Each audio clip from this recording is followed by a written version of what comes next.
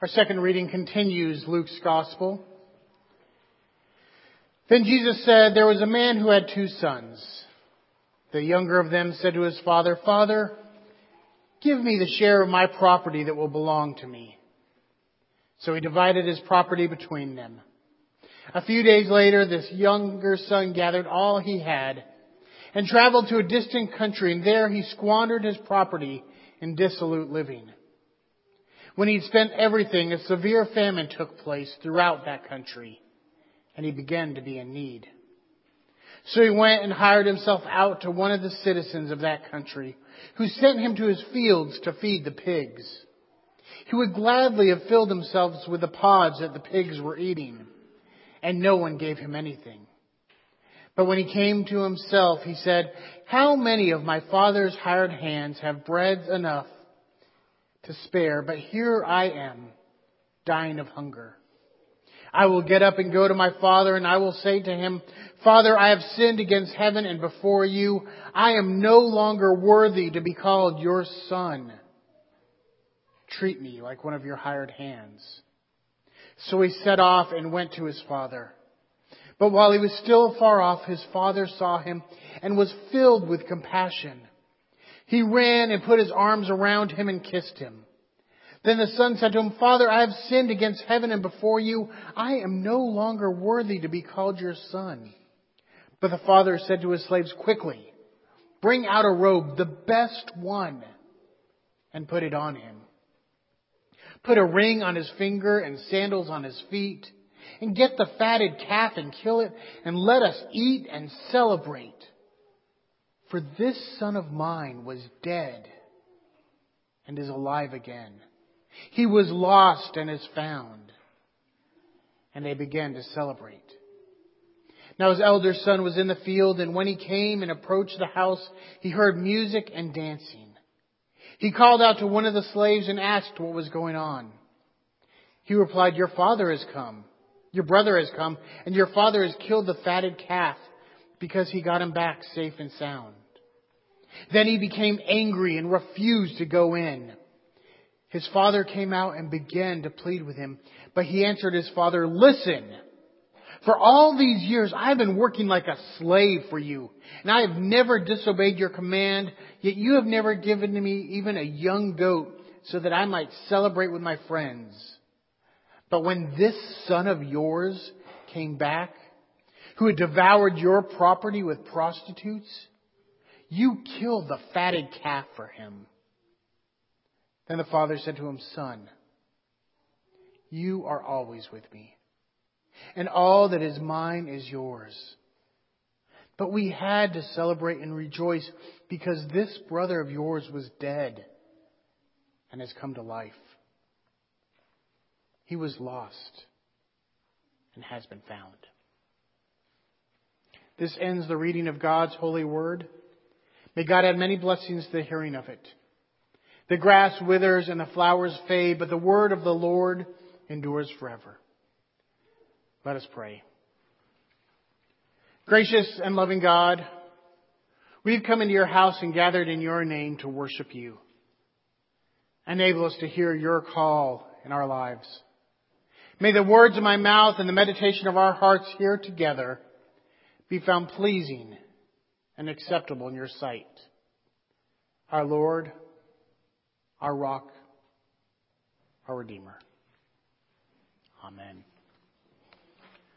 One idiosyncrasy about myself that you might know is that I do not like to sleep in my wedding ring. It's got grooves in it. I sleep on my hands. It leaves funny marks on me. It's uncomfortable. So I usually take it off when I get home. I've always done this throughout our marriage. Now this has caused to one of the moments of greatest panic I've ever had. It was my first semester in seminary. I had a huge project that morning. And what I usually do is I take off my watch and I slide it over the watch band and I close the watch band. That way it's safe and sound. It's not a small thing. I could find it easily. And this morning I was getting ready to go out to my presentation. I went and got my watch and I noticed the band had broken. And I started looking for my ring and I could not find it anywhere. Now our seminary apartment was only about this big. So there wasn't a lot of place to look, but I tore everything apart. I was tossing my computer, my papers, my stuff for my presentation. Heather came out and I was like, I cannot find my ring anywhere. And she said, go to class without it. And I said, no, I have to find it. And I fixated upon it. I eventually did find it, but I can think of very few times that I've looked for anything with that fervor, with that desperation, with that need to find it. And I think about that story when I think of this trio of parables we have. Jesus tells the parable of the lost sheep, the lost coin, the lost son. Jesus tells the tax collectors and the Pharisees and the people that have gathered him that there was a woman who had 10 coins and she lost one. And she tore apart the whole house looking for it. There was a shepherd who had 100 sheep under his care, and he lost one. Most of us would be happy with a 99% success rate on any given day. But this shepherd lost everything, left everything to go find this one sheep. And then the parable of the prodigal son, one of the most famous parables, one that no doubt most of us are familiar with. About a son who had a man who had 2 sons. And the younger son said, Father, I don't want to wait for you to die. Give me my inheritance now. Let me enjoy it while I'm young. So the man took everything he had and divided it and gave the younger son his share. And this is unheard of.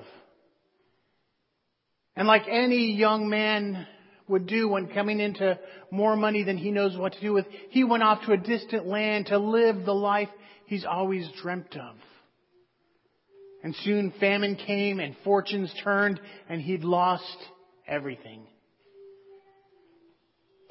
For the Jewish people, pigs are an unclean animal. To associate them would make yourself unclean. Yet he had to hire himself out to feed a foreigner's pig. And as he's feeding the pigs, he thought, man, I wish I could eat what these pigs are eating. I'm so hungry. I'm so alone. I'm so scared. He'd hit rock bottom. So he decides he will go back to his father. He will say, Father, I have sinned against you, against God. I'm not worthy to be called your son. I realize that.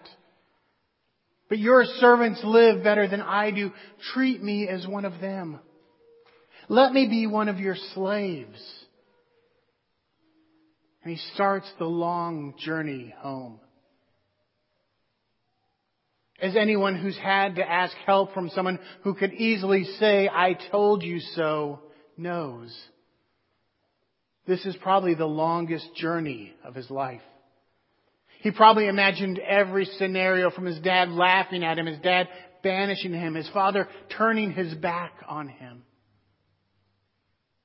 He probably never imagined that as he started to see his father's house in the distance, that his father would be standing on the porch. And as soon as his father saw him, he would start running towards him and embrace him. And he'd launch into the speech which he'd no doubt been practicing the entire way. Father, I have sinned against heaven and against you. And the father interrupts him and says, bring me my finest robe, my best sandals. Kill the fatted calf. We are having a party. My son is home. And threw a huge party. A lost sheep, a lost coin, a lost son. Heaven and hell moved to find them, to recover them. Very rarely are these 3 parables preached and put together because, let's be honest, the parable of the prodigal son is so long that we don't want to put anything else with it. But you see a theme coming through. Last week we talked a little bit about repentance and how we need to turn our mind to God and focus on God when times are good, when times are tough.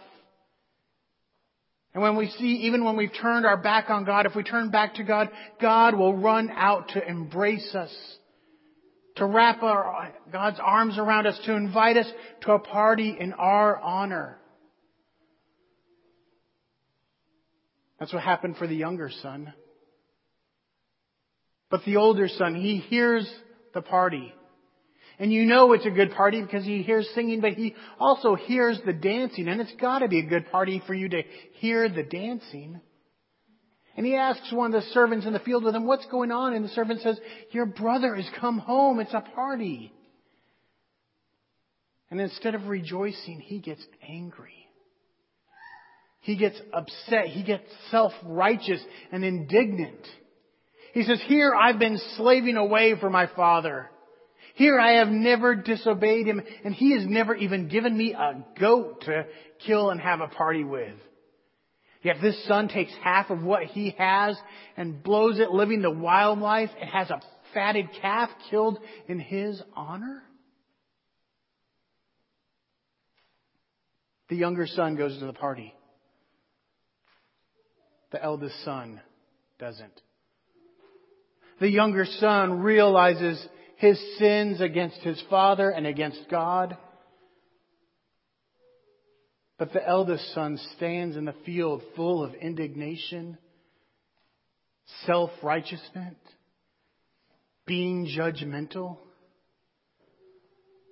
The youngest son repents and turns back to the father, but the oldest son stands his ground and refuses. The youngest son goes to the party. The eldest son doesn't. Something else I noticed when looking at these three parables is the joy. The joy in finding what was lost, but that the joy is shared with the neighbors. The man finds the sheep and he goes back to the village and says, I have found my sheep. Everyone rejoice with me. Let's have a party. The woman finds her one coin out of the 10 that was lost and says, I found my coin. Neighbors, come over. Let's have a feast. And spends more than that one coin was probably worth. The father's son comes home and he kills the fatted calf and throws a huge party. They don't just have joy in finding what was lost, but they share that joy with others. In years of reading these parables, I've missed it because I haven't read them together. But in each of them there is joy, not in just finding it, but joy shared with neighbors, rejoicing. And there's love. And that is so important and so powerful. I love the image of the father leaving the porch and running out to meet his son in the field. Running arms outreached, ready to embrace his son. He could easily stand on the porch and wait for his son to get here. Let him finish his walk of doom, wondering what's going to happen. But he's still so filled with joy and love that he cannot wait to feel his arms around his son. His boy who's come home. And that's love. Rabbi Abraham Twersky tells a story about a man who's eating a fish, and another man says, why are you eating that fish? He said, because I love fish. He said, really? You love fish? That's why you go into their habitat, yank them out of the water, kill them, and boil them so you can eat them because you love them? No, you don't. You love yourself. And you love the way fish tastes and what it does for you. You don't love the fish. You love yourself. And he calls this idea fish love. He says that that's what happens so often in life is we find someone and they fill the slots that we need filled. They nurture us physically. They nurture us emotionally. We don't love them. We love what they're able to do with us. And it's fish love. But real love is giving. Real love for someone else is sacrificial. Real love expects nothing in return. And that's the love that God has for us.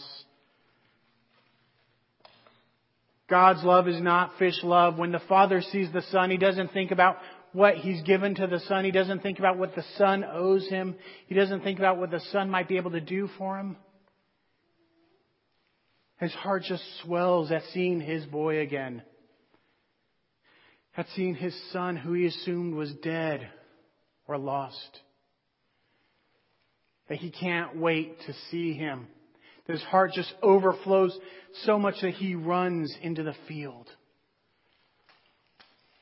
It is a giving, self-sacrificial love that the Father has for the Son and that God has for us. This past Tuesday was Pi Day, in case you didn't know it.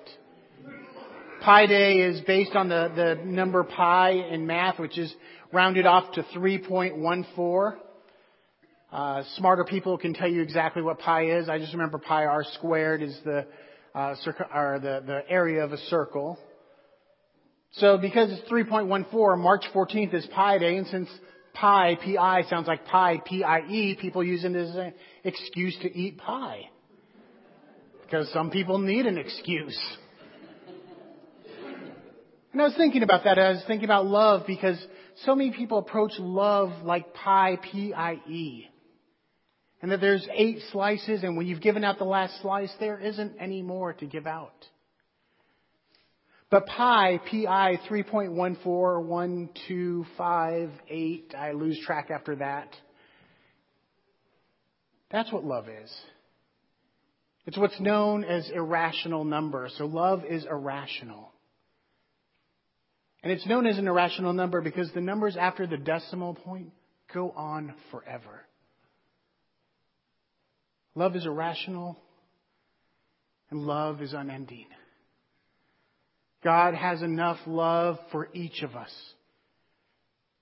God's heart overflows for each of us. And that's why there's joy. Whether you're the sheep, the coin, the son, if you're lost, God is looking for you.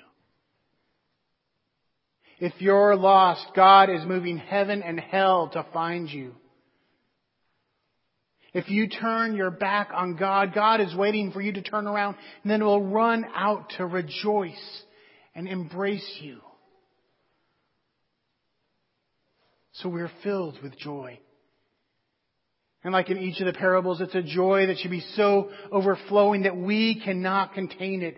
It's a joy that should be contagious from us to the people next to us. We should want to go out into the village and say, celebrate with me. The lost has been found. We should want to invite our neighbors. We should want to run out and embrace the lost. Because that's what God does for us. God's love is irrational.